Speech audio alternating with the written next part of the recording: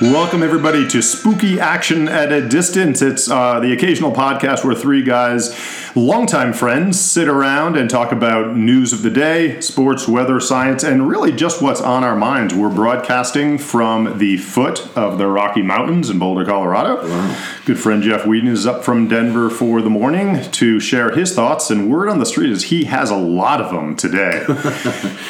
I have a lot of something. You got a lot of something. And you're going to hear all of it. Well, that's fantastic. We're going to get into some other topics a little bit later on. Paul, my bro, is sitting next to me. Good to see you guys. It's been a little while. It has indeed. And Jeff, what's top of your mind? So, it'll be fun to see when we tear this one down and apart, because we will, because this is going to be a disaster. And I'm just telling you right now.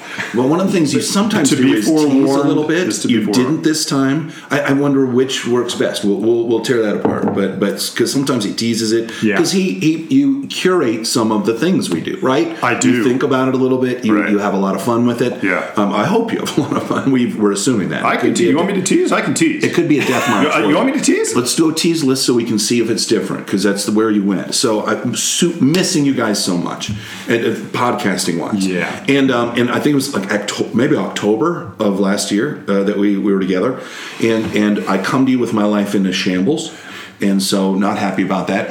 You look great, though, Jeff. Thank you. Just want to say, thank you, because I don't even feel that is happening. But I appreciate the words. And so last night there was a 30th anniversary party for me and my wife. And so, why weren't you guys there? Congratulations. You weren't invited. You weren't invited. Which my life is such a shambles. I really didn't realize that until about the middle of the party, where I'm like, where are my friends? What a bunch of assholes. I confess, the minute you said that, I was wondering whether I'd overlooked something in my inbox. I did not. Holy cow, did I turn down an invitation? I would have loved to have been there. Thanks a bunch for not I was about to tell you that I contracted the coronavirus, which is why I wasn't there. Oh, okay. Well, which is a lie. Helped me this morning, but it would have. And so it's a mirror to how my life is. How I'm sharing with your life is at this point. It's a lot of fun. It was a great party. 4 hours sleep. And so, real quickly, what's your minimum that you need to be able to really function the next day? A night's sleep. Oh, minimum sleep? Yeah, because I need like 6-ish. Yeah, or I just can't. Probably 5 minimum. Pull it off. 6 and or so, 7. I'm coming 30% less than that for you guys today. So that's I was going to say, what do you mean by function? Well, I guess we'll tell when we listen to the podcast later. So the good thing for me is the effervescence. I believe I did a little bit of Google work this morning. The effervescence of Prosecco lessens its alcoholic impact because it's super bubbly. I see. Right. So you can just hammer that all night, and you're really pretty good. You can and did, apparently. Right. So I don't have a hangover, probably because the Prosecco, but maybe just because I'm still intoxicated. It's a fine line. Perhaps. And so I have the coronavirus, but I'm jazzed. And do you know why? Why? Preppergasm. Because this is the moment where every prepper dreams of this. You have all of the crap in your closets. You have stuff under beds. Yes. You have stuff in your pantries. Yes. I think I might have bought the last N95 respirator masks in Denver. These are moments of preppergasm. Is it zombie apocalypse prepper? Is it pandemic prepper? Is it rapture prepper? Or are they all the same? All of them. Well, they're not all the same, but for me, they're all the same. And what I've done is I've put a thin veneer, like a cake icing of rationality and calm and being a sane human being over the top of it. And then a moment like this happens, then you're like, I'm not crazy. I'm not crazy. I'm not crazy. I'm not crazy. You're all crazy. For not preparing us. Right. Right. And so it's the I told you so that you're just so desperate to say for years and years and years and years. Right. And you never get to say it. Right. And you smug non-preppers just sit there and you're just like, that's stupid. That's crazy. So the Red Cross says keep about 2 weeks of stuff in your house. So that's the lie I tell myself. I'm not crazy. I'm not crazy. the Red Cross says we have to do this. Right? So I'm doing just fine. Your anxiety is being validated in many ways by the institutions of society and by the experiences of hundreds of thousands of people across the globe, millions of people. Right. So I come to you all jacked up on coronavirus, breakfast burrito, blueberry scone, potentially toxic mix of supplements and fish oil caps and some warmed up pork chunks from last night and pineapple.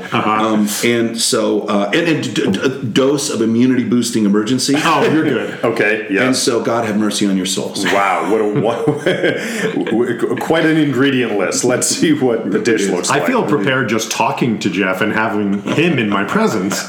I feel mortally afraid of what's about to ensue over the next hour. I think that would be a fun thing for us to talk about at some point in time, because you're saying what are the flavors of the lunacy of prepperdom, right? Yeah, it's like because I fully understand I'm not going to survive the zombie apocalypse. I die in the first 8 minutes of that movie. Yeah. Right? Yeah. And I'm not ashamed of that. I'm never going to be doing what it takes to live in that world. Can we just say, sometimes the A-listers do leave, like in the Kate Winslet and Matt Damon, I think it was. Right. Yes, and so I meant that. I'm the most important in the movie, but I'm dead at like 8 minutes, and people are like, whoa, that just rattled me, right? I mean, you were talking about that was my point, right? Yeah. Exactly. That's me. That's me. The hero. The hero dies. Can I ask you a question? Please. What's the point of doing all the prepping if you equally believe you're going to be one of the guys who don't survive? So the veneer, the thin, wafer thin veneer of sanity that is this, and that is that I'm not preparing for the end of the world. That's crazy. I would never do that. What I'm doing is I'm just preparing to stay in place, be at home. There's a couple weeks without electricity. Trump is going to make it all work out. It's really going to work out great. It's super great. Because that's what happens. Things work out. Right. Yeah. And he said it, and I'm like at home, and I've got, gluten-free Hormel chili, because with my wife celiac, all my prepper stuff has to be gluten-free. It's been a challenge. You really need that. Right. And so all of that's going on. But that's the answer. Is that I'm just going to rest in place. We're not going to. I do have bug out bags, but we're probably not going to use them. I mean, the lunacy. It's hard for me to say this stuff with a straight face, because I meant this all to be funny, and it's all becoming very not funny. It's just an indictment of me. It's a fine line between dark and hilarious. Let's not go dark. I'd like to ask you guys: is it valid for me to feel perfectly contact prepped just by spending time with you? Like, you're handling all of the anxiety, all of the stress, and all of the actual logistic preparation, when the chances are that we're likely going to die within 24 to 48 hours of each other anyway, right? Absolutely. And not only that, but you also pick up this interesting thing that you just need to make your way to my place. There's that too, right? Because I got all the crap in the world. Yeah, and it's gluten free, so I'm ready. So you just reading between the lines here a little bit, which is difficult. You do think the coronavirus? I'm curious. There's that implication from Ray again, right? It's like, what did we didn't get the tease, but there's this coronavirus virus through our. Because I want to try to get your guys' thoughts on how real you think this is. Yes, and you talk a lot about how you're reacting to it, which is clearly you're taking it seriously. It sounds to me as something that could in fact be, black swan event. There's something that is disruptive, that the market's tanking, they're going to continue to tank. This is something that was unforeseeable to unfold in the way it is unfolding, and it will have drastic consequences. There's another school of thought that says, it's like SARS, it's like MERS, it's like these that are impactful, that are wide-ranging, but the recovery happens fairly soon afterwards, and we do start to do the right things at the right time, and as a country or as a global society, we figure it out. You're saying this could be the big one. It could be the big one. It could be the big one. It could be the big H1N1. H1N1. Oh, did you see what I did there? That's a little. I did. Pandemic humor. You did. That was coming around. That was both the first and the best pandemic pandemic joke I have ever heard. Well done, sir. And it was ad hoc. It was impromptu. It wasn't. I had to. Oh, you were It was not. I've been waiting. I mean, it's all there. I just have to. So no. You sold it. Really? Right, because what I was really working on was a COVID-19. Harder to work could that not in. do it. Might happen in this, but yeah. So coronavirus. Let's just jump to that, right? Let's please. I have it. Now you tell us. I felt pre-prepped. Wait. Was that on the list of ingredients that are the things going on in your body? The Prosecco did not. Yeah, I don't think you said COVID-19 component. You're the one who said we're going to change everything up. We're not necessarily going to talk it all out. You did this morning, right? And so don't come back to me and punch me in the face when I was perfectly prepared to tell you I had it at the beginning. You changed it all up, and now you reap the whirlwind. You also said you bought the last N95 masks in Denver. Could you have brought 2 of them? Could you have given I a little to my fun? kids, and I should have done that. I actually thought it would be funny to do that, but the masks. Let's not get into that. Okay. So I believe. So I've done a little bit of thinking about the coronavirus, and it's not because I'm a lunatic. Okay, because I'm a careful, prudent, thoughtful steward of our lives. Yes. But it's funny because that's what the coronavirus does start. It's something like this. I don't vomit gouts of blood in front of you. Mm-hmm. I'm just over one morning and I've got a scratchy throat. And I'm feeling, I had a big party night last night, so I'm certainly not sick. And then the next morning, I'm patient 0. And you're patient 1. And you're patient 2. Exactly. A certain distinction to that, but not what I'm eager to get. What do you think, Paul? Is coronavirus, how severe is it? Who knows? We don't know. We don't know. Nobody knows. We've got it. I'll get there. We've got another phrase for the unknown. It's the future. We don't know what's going to happen, and we don't have anywhere near enough data on this thing. I mean, all of the real doctors and epidemiologists across the world, Hong Kong, U.S., China, are saying we need to get a handle on the actual, important data points around this, transmission rates, what the fatality to infection rate is, all this. 2%. We've got big old nothing burgers around all of this. You throw out 2%, but we know it's somewhere between 0.7 and 4%. So this is my favorite part thus far of a very fun podcast for me, mainly because I just can't stop talking, and you guys won't talk a lot. I'm hoping that'll be what we do in the future, a lot more of that. But you're right, and you're so wrong. And you're just because Paul is so smart, and he has these wonderful. That's where the moments. right part comes in. Yes. Yeah. But not this one, which is again, we are living the coronavirus movie right now. We don't know how it ends, right? And both of these endings are possible, right? Except, the interesting thing is you're like, oh, this is like SARS and MERS. We're already an order of magnitude more deaths, and we just started on this than both of those two put together.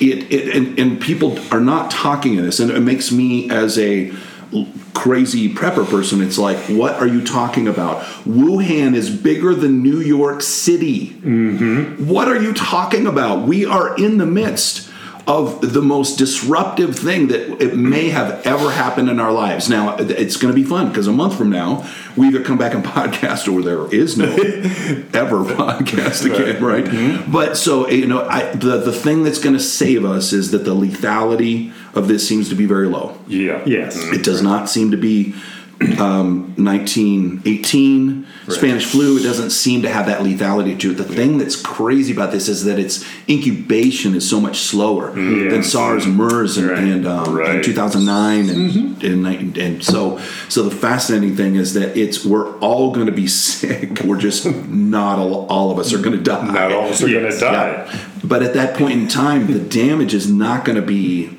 Spanish flu death rate. It's going to be the death of economies, and so that is my Cassandra speaking today is that I think it's going to be stunningly impactful because everybody's going to get and it. That was my wondering about it as well, is to try to prognosticate whether this has those sort of effects, and the black swan sort of comes out of that economic sort of business terminology. I agree with Paul, actually, I should say, about the fact that, I think what he was saying is what our reaction to it shouldn't be geared around what we are predicting to happen or not, because our emotional response should be conditioned by a healthy appreciation of the unknown. Right. It's not a movie, because you can watch a movie and see how it ends. We're living the movie, so we don't know how it ends. So it's about it. But in the effect of looking at it through the lens of the economic effects and what is potential there, that's where punditry actually might come in handy. And where you do say, hey, should I take out a new mortgage because the rates are going down? Exactly. Is now the right to do? Is now the right time to invest and stuff like that? So, and that, just to ask the question, is it this once in a lifetime sort of thing, on that scale? And it may well be. So I spent 2-3 minutes on Google this morning, so it makes me kind of an expert on this particular yes. Yep. But we've had to have had quarantines in the United States of America in the past, but I can't think of one. I can't think of where a city was quarantined, and I will bet you both a nickel on this fine, high quality podcast that there will be city or cities in the United States of America that are quarantined. I'm going to take never done that. I'm going to take that back, because I don't see it happening. That's great. It's so fascinating, and that's why this is a Rorschach test in so many ways, right? Because obviously I'm projecting a great deal of fear on this event, and you guys aren't. You're just like, hey, I'm not that afraid. I'm not. And it's fascinating because it makes me more scared to hear that. Yeah, I think it is very much a Rorschach test of how we deal with the potential of big cataclysmic, big crises. Right, and it's a kind of a test of our collective resilience as a society, as well as our individual psychological and emotional resiliences as individuals. And it's been the case over and over in the last 40, 50, 60, 70, 100 years. Is how we handle that. I flash back to 9/11, right? What George Bush went on TV, and what did he tell the nation to do? Shop. Go shopping. Oh, yeah. That's what will help us to maintain our economic health, which is all we really know about, the most important thing, and go to war, right? So right now, I think the messages collectively are basically panic and buy shit. Again, it's like, oh my God, Dow goes down, Fed gotta cut interest rates. I mean, these insane kind of economic things that, like, this is a medical emergency. Yes, there's going to be economic impacts. The fact that the stock market is going down, what is that a reflection of? Short term, basically, betting on companies that are going to have a lower bottom line for this quarter or this year or maybe the next 2 years. Yes, I agree. There's going to be impacts. Yeah. But if you don't believe in the freaking fundamentals of the company, so that's just a reflection of the way our stock market is just a gambler's paradise, for short term gains. Mm-hmm. So, I say, okay, take the hit. All right, we got a pandemic. We're going to take the hit. It's how we're going to take the hit, how we're going to respond to it. Are we going to do it based on fear and rivalrous dynamics, where it's us against them and the Chinese against us, and which economy is going to win and what sectors of our society is going to win, or are we going to do it collectively? And it's a call for collective action. Well, the interesting thing about that, though, is I don't think that it can be any of that. Because it's going to be a drive towards the anti-collective, and I think that's what you're afraid of. That's what you're afraid of. That is because the fearful honestly, response. I believe in a month we will not do a podcast together, because I don't believe you and I, at some point in time, will be leaving our houses, and it won't be because some fearful capitalism, anti-capitalist rant about how it screws up our lives. It'll be because you can't go to the store or it can kill you. Mm-hmm. And the thing, but the worst thing about my argument is that it's so fear-based. Yes, that's my point. That if it wins, it can wind up winning even when it's not winning. Does that make sense? It can be a self-fulfilling prophecy. Exactly. To generate that result. Here's the deal: is that long-term it can't be self-fulfilling, and I like that, because at some point in time, I've got my house hermetically sealed and this and that, and you're at the mall and you're calling me, Chad, what's up, buddy? Okay. Come to the arcade, let's play games. Orange Julius is having a sale. And I'm like, is that even open? And you're like, yeah, because nothing happened the way you said it would. At some point in time, this will play out. I mean, and maybe we're nearer the end of the movie than the beginning. And there's this weird fear thing that I think it'd be so interesting to explore more. Not on this podcast because we've got to get past this, but about how much of it is self-inflicted, self-fulfilling, all of those sorts of things, and that's hits me hard because I don't want to be that person. Like we're the embodiment of like Thinking Fast and Slow by Kahneman, and I'm System 1 and you're System 2, so I'm like reptile brain, and I didn't want that to be. I wanted to be the beautiful part of the brain, which you guys are. Maybe it's just this morning after the night you had last night. It could be. Yes. I'm a mess. I'm not good. So that's it. Hey, let's move on to another thing that has been on my mind, and our collective minds, I would say, through a lot of these podcasts, which is the robot apocalypse. It's robot apocalypse. Let's break it up. Put aside the germ apocalypse, and I think we have to touch back with one of our touchstone topics. And there's a lot of thought now and concern about how the Chinese are doing vis-a-vis us with regard to artificial intelligence, and people on record, Eric Schmidt recently saying the Chinese are going to overtake us in 5 to 10 years. They're way out in front in terms of the number of supercomputers they have. Yeah. They clearly have access to more data, which is the underpinning of machine intelligence. And so with the hardware, the software, and the data, there's every reason to believe that they're going to kind of outstrip us, and that these devices and this intelligence is going to play a much more impactful role in society as we go forward. What are your guys' thoughts? Is that something that we should even care about? Is it time for like a massive government project to infuse, and fortify corporate innovation? Is that a role, something that the U.S. government should be interested in doing? Well, so we always have the same. So many of these things wind up being argued in the same buckets that we've had before, and so you'll hear me say, that's just statist horseshit, that communists, socialists, statists cannot generate capital quicker than they can essentially confiscate it. I preach that all the time. We talk about it. That listen, you sound like people in the 20s and 30s talking about communism and about how they're doing everything better. It's like, how will we even be able to build tanks like them? And how will we? And it turns out that the markets pick winners. Autocrats don't. Tyrants don't. It's just a stupid way. It's never worked in history. It never will work. And the other thing is that I think China is going to be so decimated, obviously, by the coronavirus that they're going to be out of business.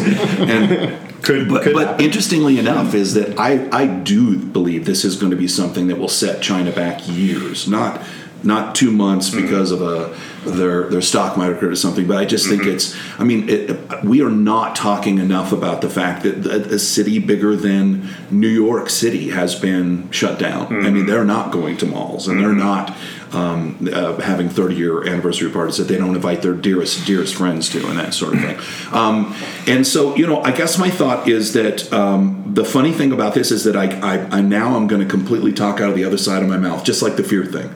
And that is with AI, doesn't that turn everything on its head? Because the idea, I'm saying that there's a secret sauce in capitalism and free markets that generates capital, but that doesn't apply to AI, right? Once the machines start making the decisions, then all of that, isn't that all out the window then? And so it's at least challenged, yes, as underlying theses. Right, because, it's like you're not trying to have the proletariat be raised up. I'm not sure what the deciding, Asimov's rules were rules we came up with. I'm not sure that the robots will agree to that. Right. I don't think they'll like it. I think that they'll probably say, thank you, but no thank you. Right. It's like the moment in Her where you fall in love with Scarlett Johansson as AI. That's the sexiest thing I've ever heard in my life. And then she's having a relationship with millions of other men simultaneously. Sucks a little of the juice out of it, a little of the fun out of it. And so, I kind of buy. It sounds like the dumbest thing in the world to me that China is somehow going to overtake us and they're going to corner the market on AI. And yet, is there a first mover, a primary mover advantage to AI that becomes insurmountable because the machines at that point in time are smarter machines and make smarter machines and continually, and your machines never are there. They never get to that until the benevolent Chinese machines take those machines in their arms, like the end of AI, at the movie, right? And take these primitive things, but they realize that they're brothers. But you and I aren't brothers to them, and so I don't. What is your take on it? Is China going to kick our butt, and do we need to have a Manhattan Project for AI? Or something like that, right? Yeah. You've given reasons for both sides. What do you think? Yeah, I'll go off that last thing you said. I think like I was talking about coronavirus, I think this is above all an opportunity for us to determine how we're going to work together as collectives and how we're going to meet our supposed enemies on the other side and competitors on the other side. You started talking about winners and losers, and the way, Ray, you phrased this was, okay, China is going to overtake us, competitive dynamic, and so you say, is it time for massive government commitment on our side in order to keep them from overtaking us? And then you cheekily asked, since the robots will eventually win anyway, does it matter what flag they wear?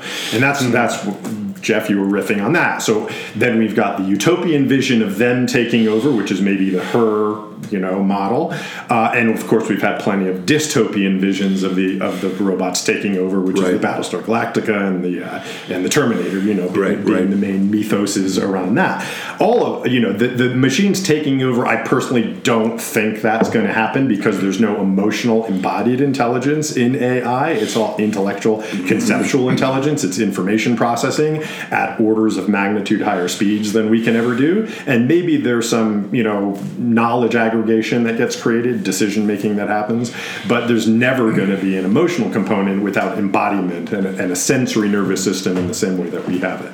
So that's my personal belief. I could be wrong about that. Maybe the singularity folks are right. I really don't know, but I do believe that at this point in time, it's about how we respond to a potential existential threat or power imbalance that might get brought into our collective, our global collective. And how are we going to handle that? So the question isn't what does it matter what flag the robots wear. The question is what flag we're going to wear. What are we going to do going forward? You see what he did there? Yeah. So we going to be on the same team, or are we gonna now? Do you mean the same team with the Chinese or the same team with the robots? Robot. Okay. Sorry, Chinese. Okay. No, it's about the rivalrous dynamics of that we're living under, or a different dynamic. Let me just riff on that because I think you're right in a lot of that. That is in some senses the question with regard to sort of the future of the species. But I think there is a legitimate intermediate question, which is meant to understand how super-powered AI technology is adapted into an authoritarian country, world power number 2, vis-a-vis how it's incorporated into a capitalist society, vis-a-vis, in regard to superpower number 1. And those are meaningful questions, and it does go, I think, to the question of how much our state, and there is a statist aspect to this, but not as severe socialistic as I think you characterized it, but I think it is a question as to how much and in what ways we, as a very different way of ordering our big society, chooses to operate with regard to this stuff. Now, I do agree, it's maybe not necessarily best seen through the lens of who wins and who gets to some finish line faster, but I do think it's a real serious question about what our posture is with regard to it, how we see it being used in our society, and what it suggests in terms of winners and losers and so forth. The Chinese, in a lot of ways, have natural advantages when they're dealing with this technology. Like I talked about, their ability as a sort of a top-down society to just dictate and to throw lots of resources on hardware, software side, and that aspect of the data, they're actually set up better to empower machine learning. So we're now in a position to say, wow, there is this going to be very potentially this world-changing technology that we're at a disadvantage because of the way. Because we're not an autocratic society, right? Right. Boy, maybe we need to start acting like one a little bit, and I don't know if this is scaring you, Jeff, to say there does need to be a commitment, I think a financial commitment, a sense of prioritizing this thing because let's flip that on me, because my argument is essentially, listen, I don't want status stuff, I don't want this and that, and yet I know we have to have those sorts of things. I'm a fan of the interstate highway system. The fact of the matter is the reason we're doing almost any of this is because of DARPA and ARPA. Right? Great point. Yeah. And that is large scale. I don't know. I think that I would have to be confronted with the fact that isn't that by definition a statist sort of a thing? It's a solution. It's not a free market thing. And yet we're reaping the benefits of that, or reaping the whirlwind of that. I mean, it depends where we're at in the movie with that as well, too, right? So I think the answer to me, which is so hypocritical, is that I totally disagree with it. I think it's a terrible idea, and yes, I will vote for it.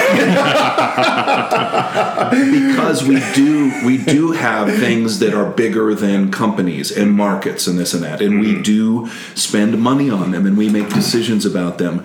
The funny thing is, you're like the Zen guy in this, because we keep saying it's like, we will win and you will win. He's like, hey, can't we hug each other and get along? And can't people love each other? And can't you think of it in those terms?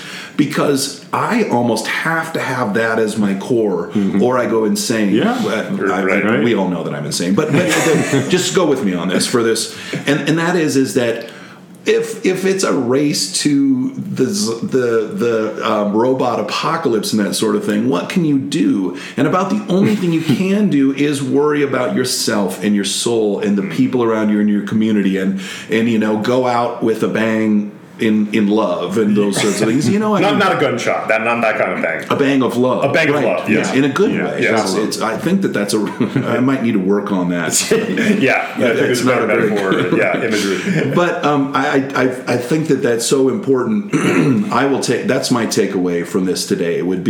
Is that no, spend time thinking about how we can get together and how we can build each other up and how we can take care of business, and in that way, and not a busyness, not that it would all be the human piece of it. Yeah, so I mean, even at a governmental level, like you say, I mean, the threat of China as a state is probably, who knows really what it is. You're very scared of an autocratic society taking over. Jeff, you're like, it's not going to happen because of their I'm scared too. Fundamental flaws. So we don't know about that. But as a government, what if we were to actually reach out? We're a far stronger economy, a far stronger, more resilient society in a lot of ways. What if we were to go with the attitude of, hey, let's figure this all out together, as a planet? Love it. I also endorse that point of view. So you wanted us to talk about popular music. I'd love to hear, your thoughts on sort of some of the up-and-comers. In particular, I've been intrigued by two young female artists, Billie Eilish and Grimes, both of whom have, Billie Eilish's album came out a while ago. She made a lot of noise on SoundCloud and online YouTube and stuff like that, working with her brother Phineas. But she recently basically swept the Grammys, a few weeks ago. Incredible, result. Who's to say if, she's on everybody's lips and minds a year or two from now? You never know. Grimes has been around a little bit longer, slightly different sound, equally intriguing to my mind, just really creative, really artistic. I believe she's also Elon Musk's girlfriend. I don't know if she still is, but I believe that was she was a year ago. A year ago, yeah. Who knows? Don't follow the celeb culture so much. But I'm curious to hear your reactions about those gals and sorry to call them gals, those artists and others who might be on your mind. So I'm Team Grimes. Team Grimes, yeah, all right. And and the interesting thing is that Grammys, if you look at the list, it's not necessarily.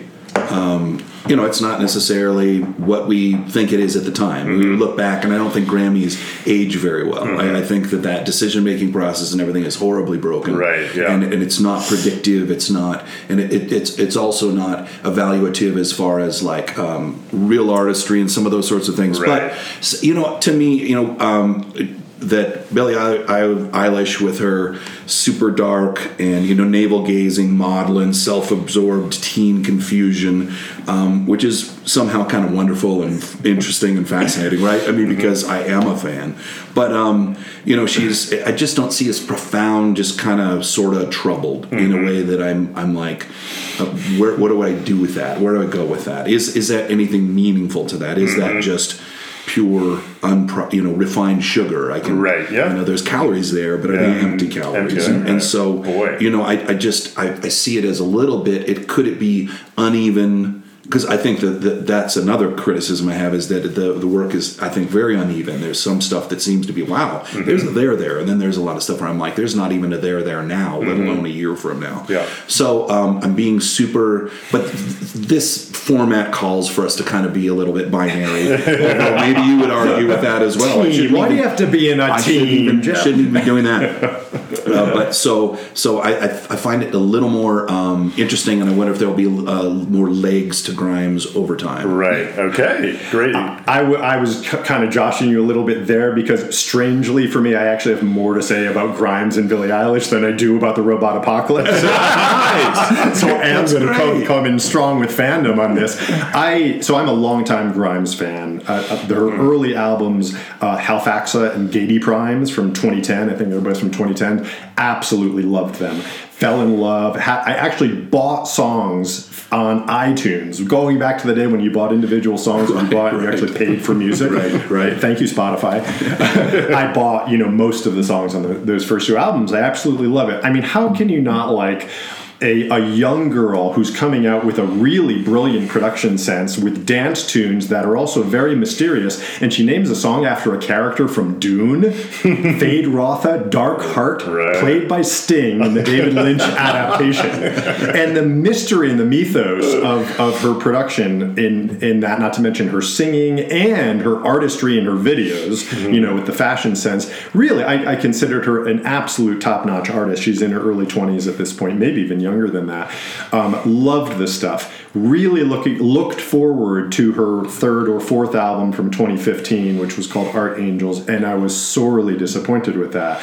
Tried to like it, listened to it 3 or 4 different times spaced about a month apart, because I was like, you know what, it's not doing it for me. It must be me, right? It must be me. I'm going to go take a walk, come back to Grimes, take a time and out, appreciate what she's accomplished in this new album. Did that 3 or 4 times, and it never happened.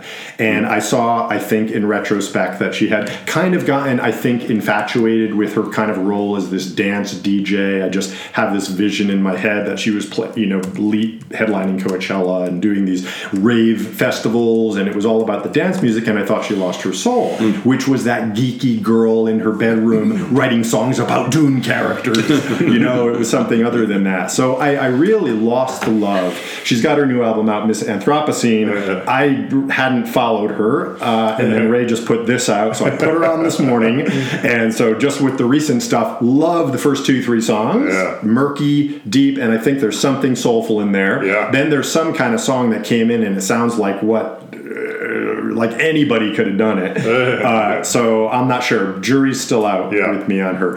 Eilish, I like, and I just got to say, so I won't go on about her. I like her, and I think there's a depth there that we're not getting in a lot. And you look at her performance on the Grammys, the guts of like going up there with just her brother on piano and doing what's basically virtually an a cappella song with a range from falsetto to deeper. When she doesn't have a great voice, she has a very good voice. And to put that out there when all the Ariana Grandes, the Camila Cabellos, are, these immensely talented young women. I mean, brilliant, great songwriters, great singers, great entertainers, super talented. And they've got the phalanx of dancers, they've got the horns and the music and the high production coming in. And, okay, all right, but then you got Billie Eilish there in her big pajamas and her green hair. And it's like, oh my God, you're doing this in front of 1 billion people, and there's a depth and a heart and a vulnerability in there. More power to you, Billie. That's great. Yeah. I mean, I think unlike you guys, and at the risk of exposing myself to embarrassment a few months or years down the line, I am on sort of Team Eilish with these two. And I got, I have very little to nothing in common with her persona, the young tortured girl, the teenager in her bedroom. But there is a depth of artistry there, and a craftsmanship at work in the sounds and in the singles and in the songs, which I attribute as much to her brother Phineas, I think, as it is to her. I don't know for sure. They clearly have a very close collaborative Well, there's got to be a strong man behind the strong woman. I did not say that, and if Me Too comes at us, they're coming at you, buddy.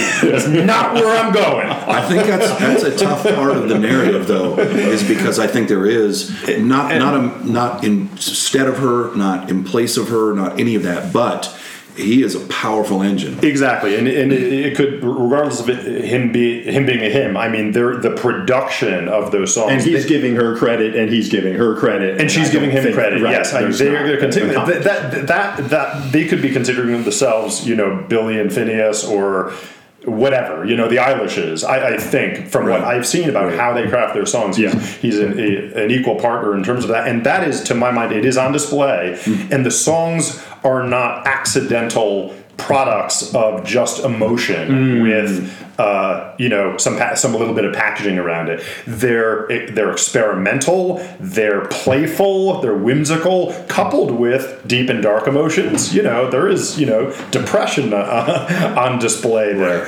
There's things that are being emoted there, but in a thought through package, sonically interesting and intriguing. So I think there's a lot going on there, anchored in something that appears that is not. Very simple sound, really. And that's, I think, why you're able to react, and many are, to something that seems so simple, but so heartfelt. So I think there's a lot going on there. Grunge, I like too. I really like her sound. I like the layers. A little bit hard, I think, like you, Paul, to sort of position her, sort of to know what her sound is uniquely, because it varies. But I like that about her, the fact that she's outside of genre, she's exploring her own thing.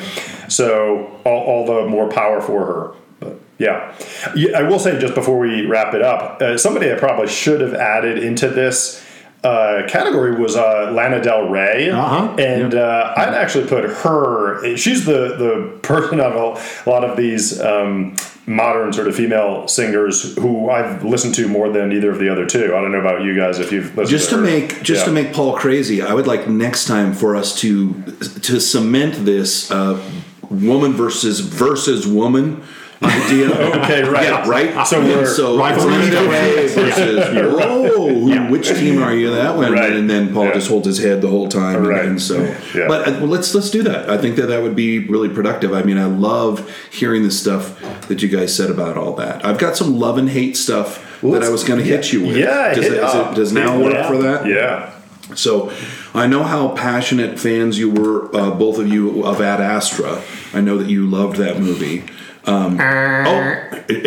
So I enjoyed it. Yeah. And then I got the cold splash of water in my face from Paul, who said that it makes me vapid and weak and empty. That was a movie with Brad Pitt, I think. Brad Pitt is an enormously gifted actor. Maybe he is. No, he is. If the Academy is any judge, and they tend to be, he won the Oscar this year. Not for that movie, but right.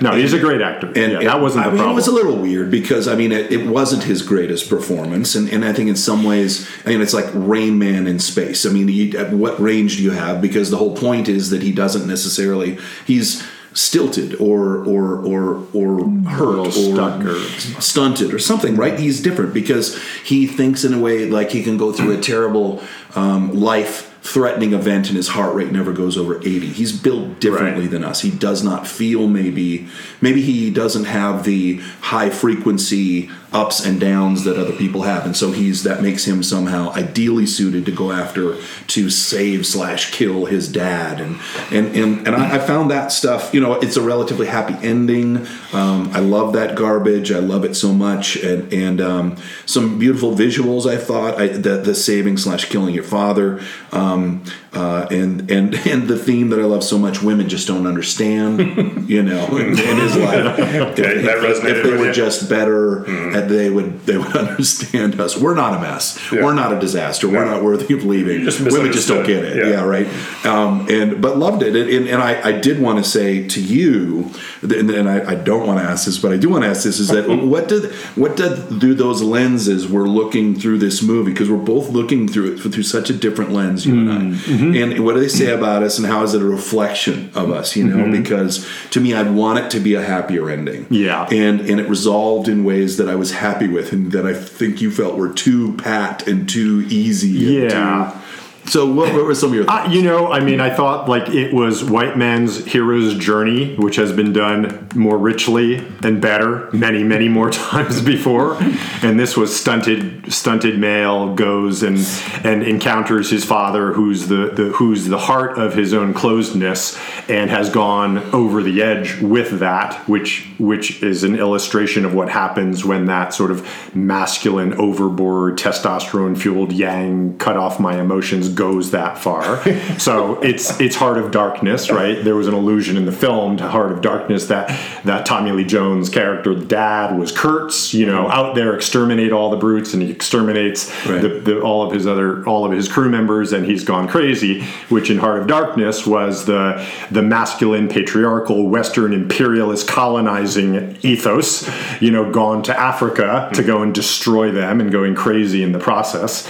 And this was him doing that out in space. And so Brad goes and it's a great pitch. I'll make that movie. And he goes and he sort of redeems himself by letting his dad go and letting his dad kill himself in a sense, and he comes back, and it's all fucking obvious. I'm not sure either of us are wrong. It's so funny because it's like you and I are like, Heart of Darkness in space. That's the coolest thing I've ever heard. I gotta say, I haven't seen the movie. I think after your put down, Paul, I want to see it.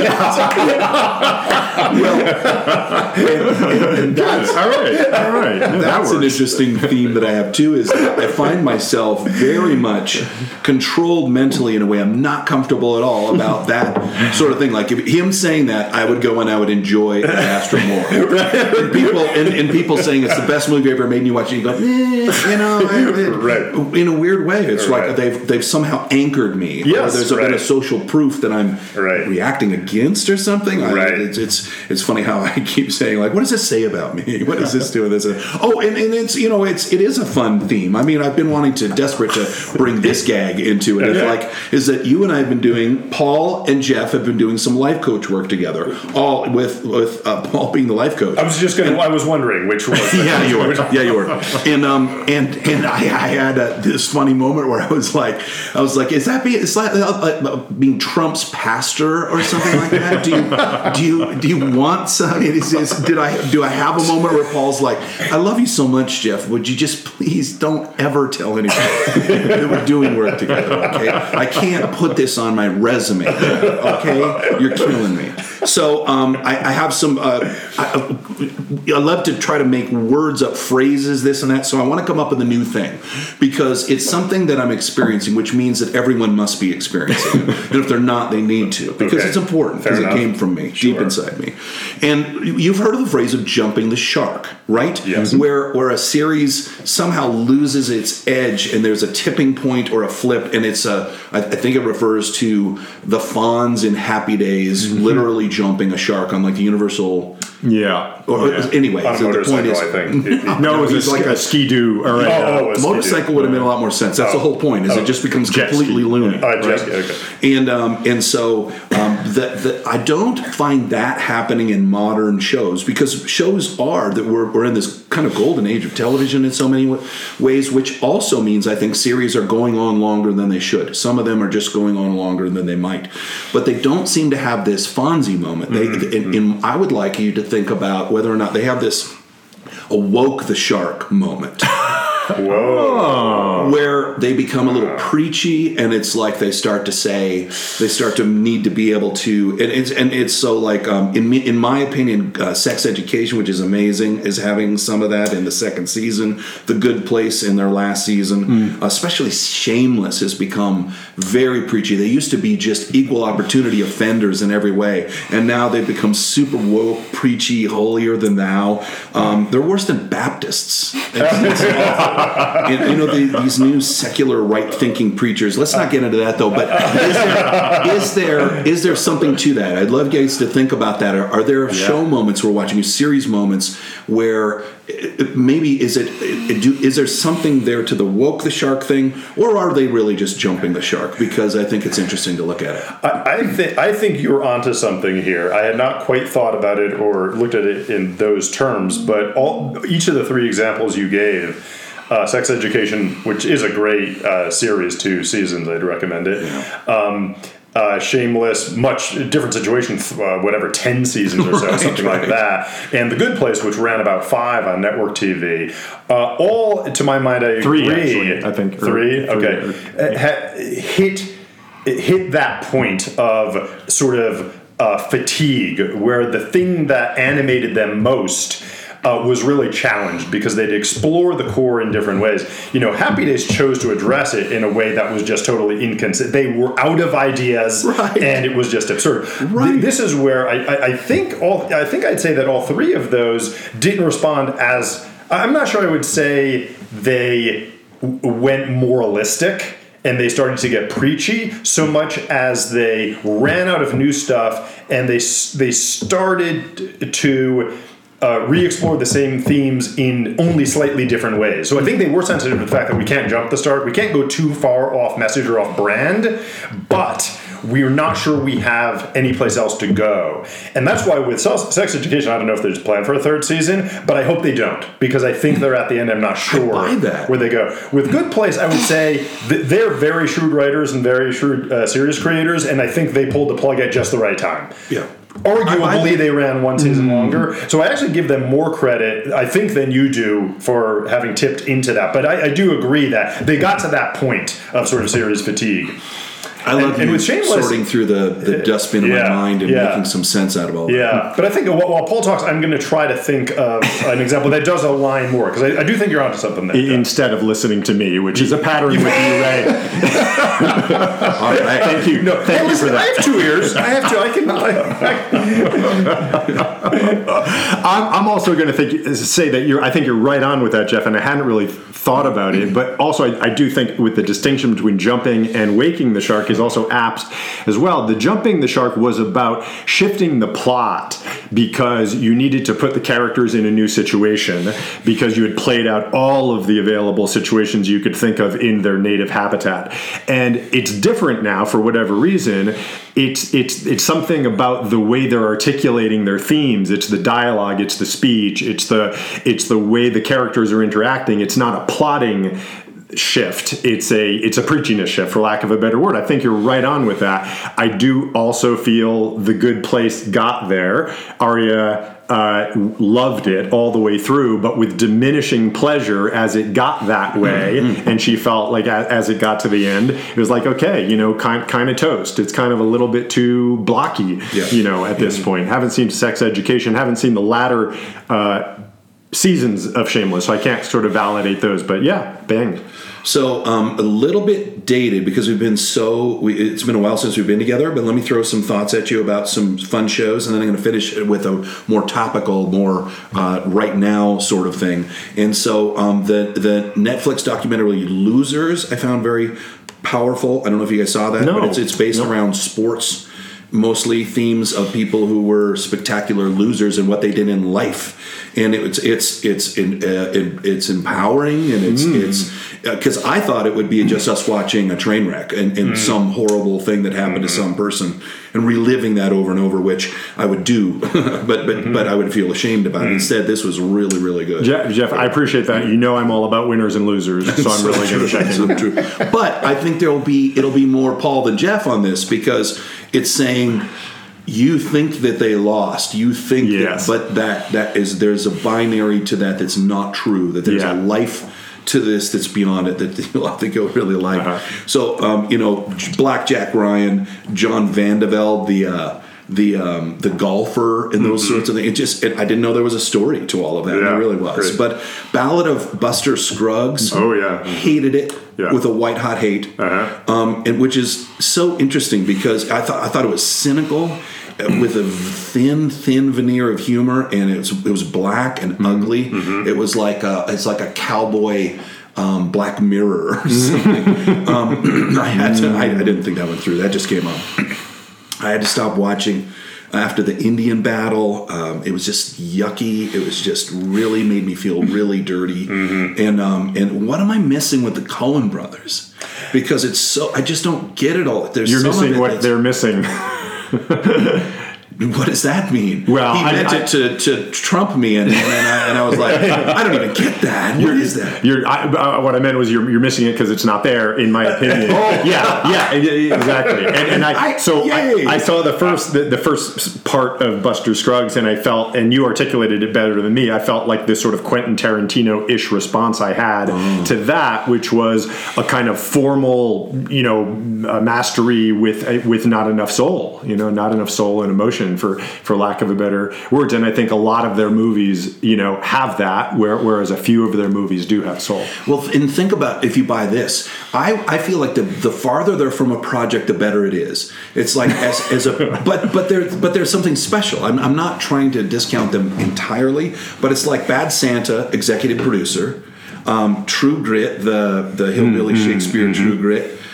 Producer of 2012. I think those are wonderful, and they have a hand in that. Okay, guys, I'm sorry, but the next podcast, I'm afraid, is going to be completely dedicated to the Coen brothers, and it's apparently it's going to be me against you two. Setting us straight. No, because I feel strongly against what you guys are That's saying. what I said. Setting us straight. I do. You're so angry you can't even agree when I'm agreeing with you. I'm bubbling over right now. I wish our listeners could actually see you right now. You sit up in your chair. Your eyes are blazing. Listening for the first time in the podcast. Pounding the table. Right. It hasn't listened to a word you and I have said. Oh, I've been listening to every word.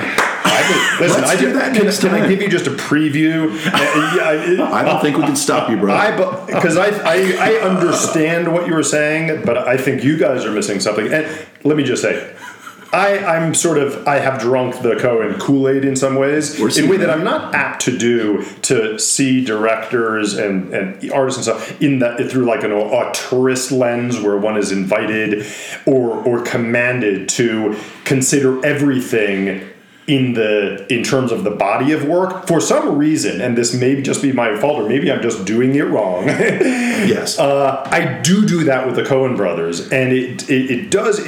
I see seeing individual movies in the context of their sensibility and the body of work enriches everyone in such a way that their body of work. There's a tapestry to it. There's a consistency of theme, which to my mind comes back to sort of ethical sensibilities and the story of Job and stuff like that. That I think there is, to your point, Paul, there is a there, and you are missing it. So next podcast, we want to hear it and I want to see it. Yeah, I want to end on this and for this piece of it, and that is, you guys. I know I love Cheer. The Netflix Cheer. It's about a cheerleader squad. And it was reality television. It was very hard for me not to watch. I was I'm just embarrassed about this. Super emotional about the last episode. I will give no spoilers at all, and I bet you'll watch one episode and spend the next 3 podcasts destroying me about it. But I'm so fascinated and so terrified to say watch it and tell me what you think. All right. Well, we'll take that challenge, and we may or may not live up to it. We shall see. Go team. All right, and with that, I think we're a wrap for the week, maybe for the month. We're going to try to get back on the horse and have these podcasts more often, if we possibly can, and we'll see how much Prosecco Jeff has drunk the night prior to our next podcast. It will not be the morning after your 30th anniversary. If the coronavirus definition lets us do it. This is a fun image. Images on podcasts are probably not a great idea, but the Wall Street Journal has and this is why we're not going to do a podcast in a month, because we're going to be in our bunkers. Okay. And there's a picture that's people in Seoul seeking to purchase masks protecting against the coronavirus lined up on Friday. South Korea is the hardest hit country outside of China. So you can describe it a little bit. It's just like a Disneyland line going back and forth and back and forth and back and forth and back and forth. Right. And so these are people that are worried about the coronavirus. And if Huddling any one of these people have the coronavirus, they now all have the coronavirus. And they're not wearing a mask by definition because they're. We're laughing about it, but if things get bad, pictures like that, we will be like, oh my God in heaven, what hath we wrought? So anyway. Yes. So a really light podcast. And I think we want to, this is what we want to do. Yes. It's just a fresh, happy, joyful sort of thing. And it's not. It was the darkest thing we've done. And we've done some dark stuff. But talked about with a smile, and that's the key. Good. Bye, everybody. Love you. All right. Love you Love guys. you guys.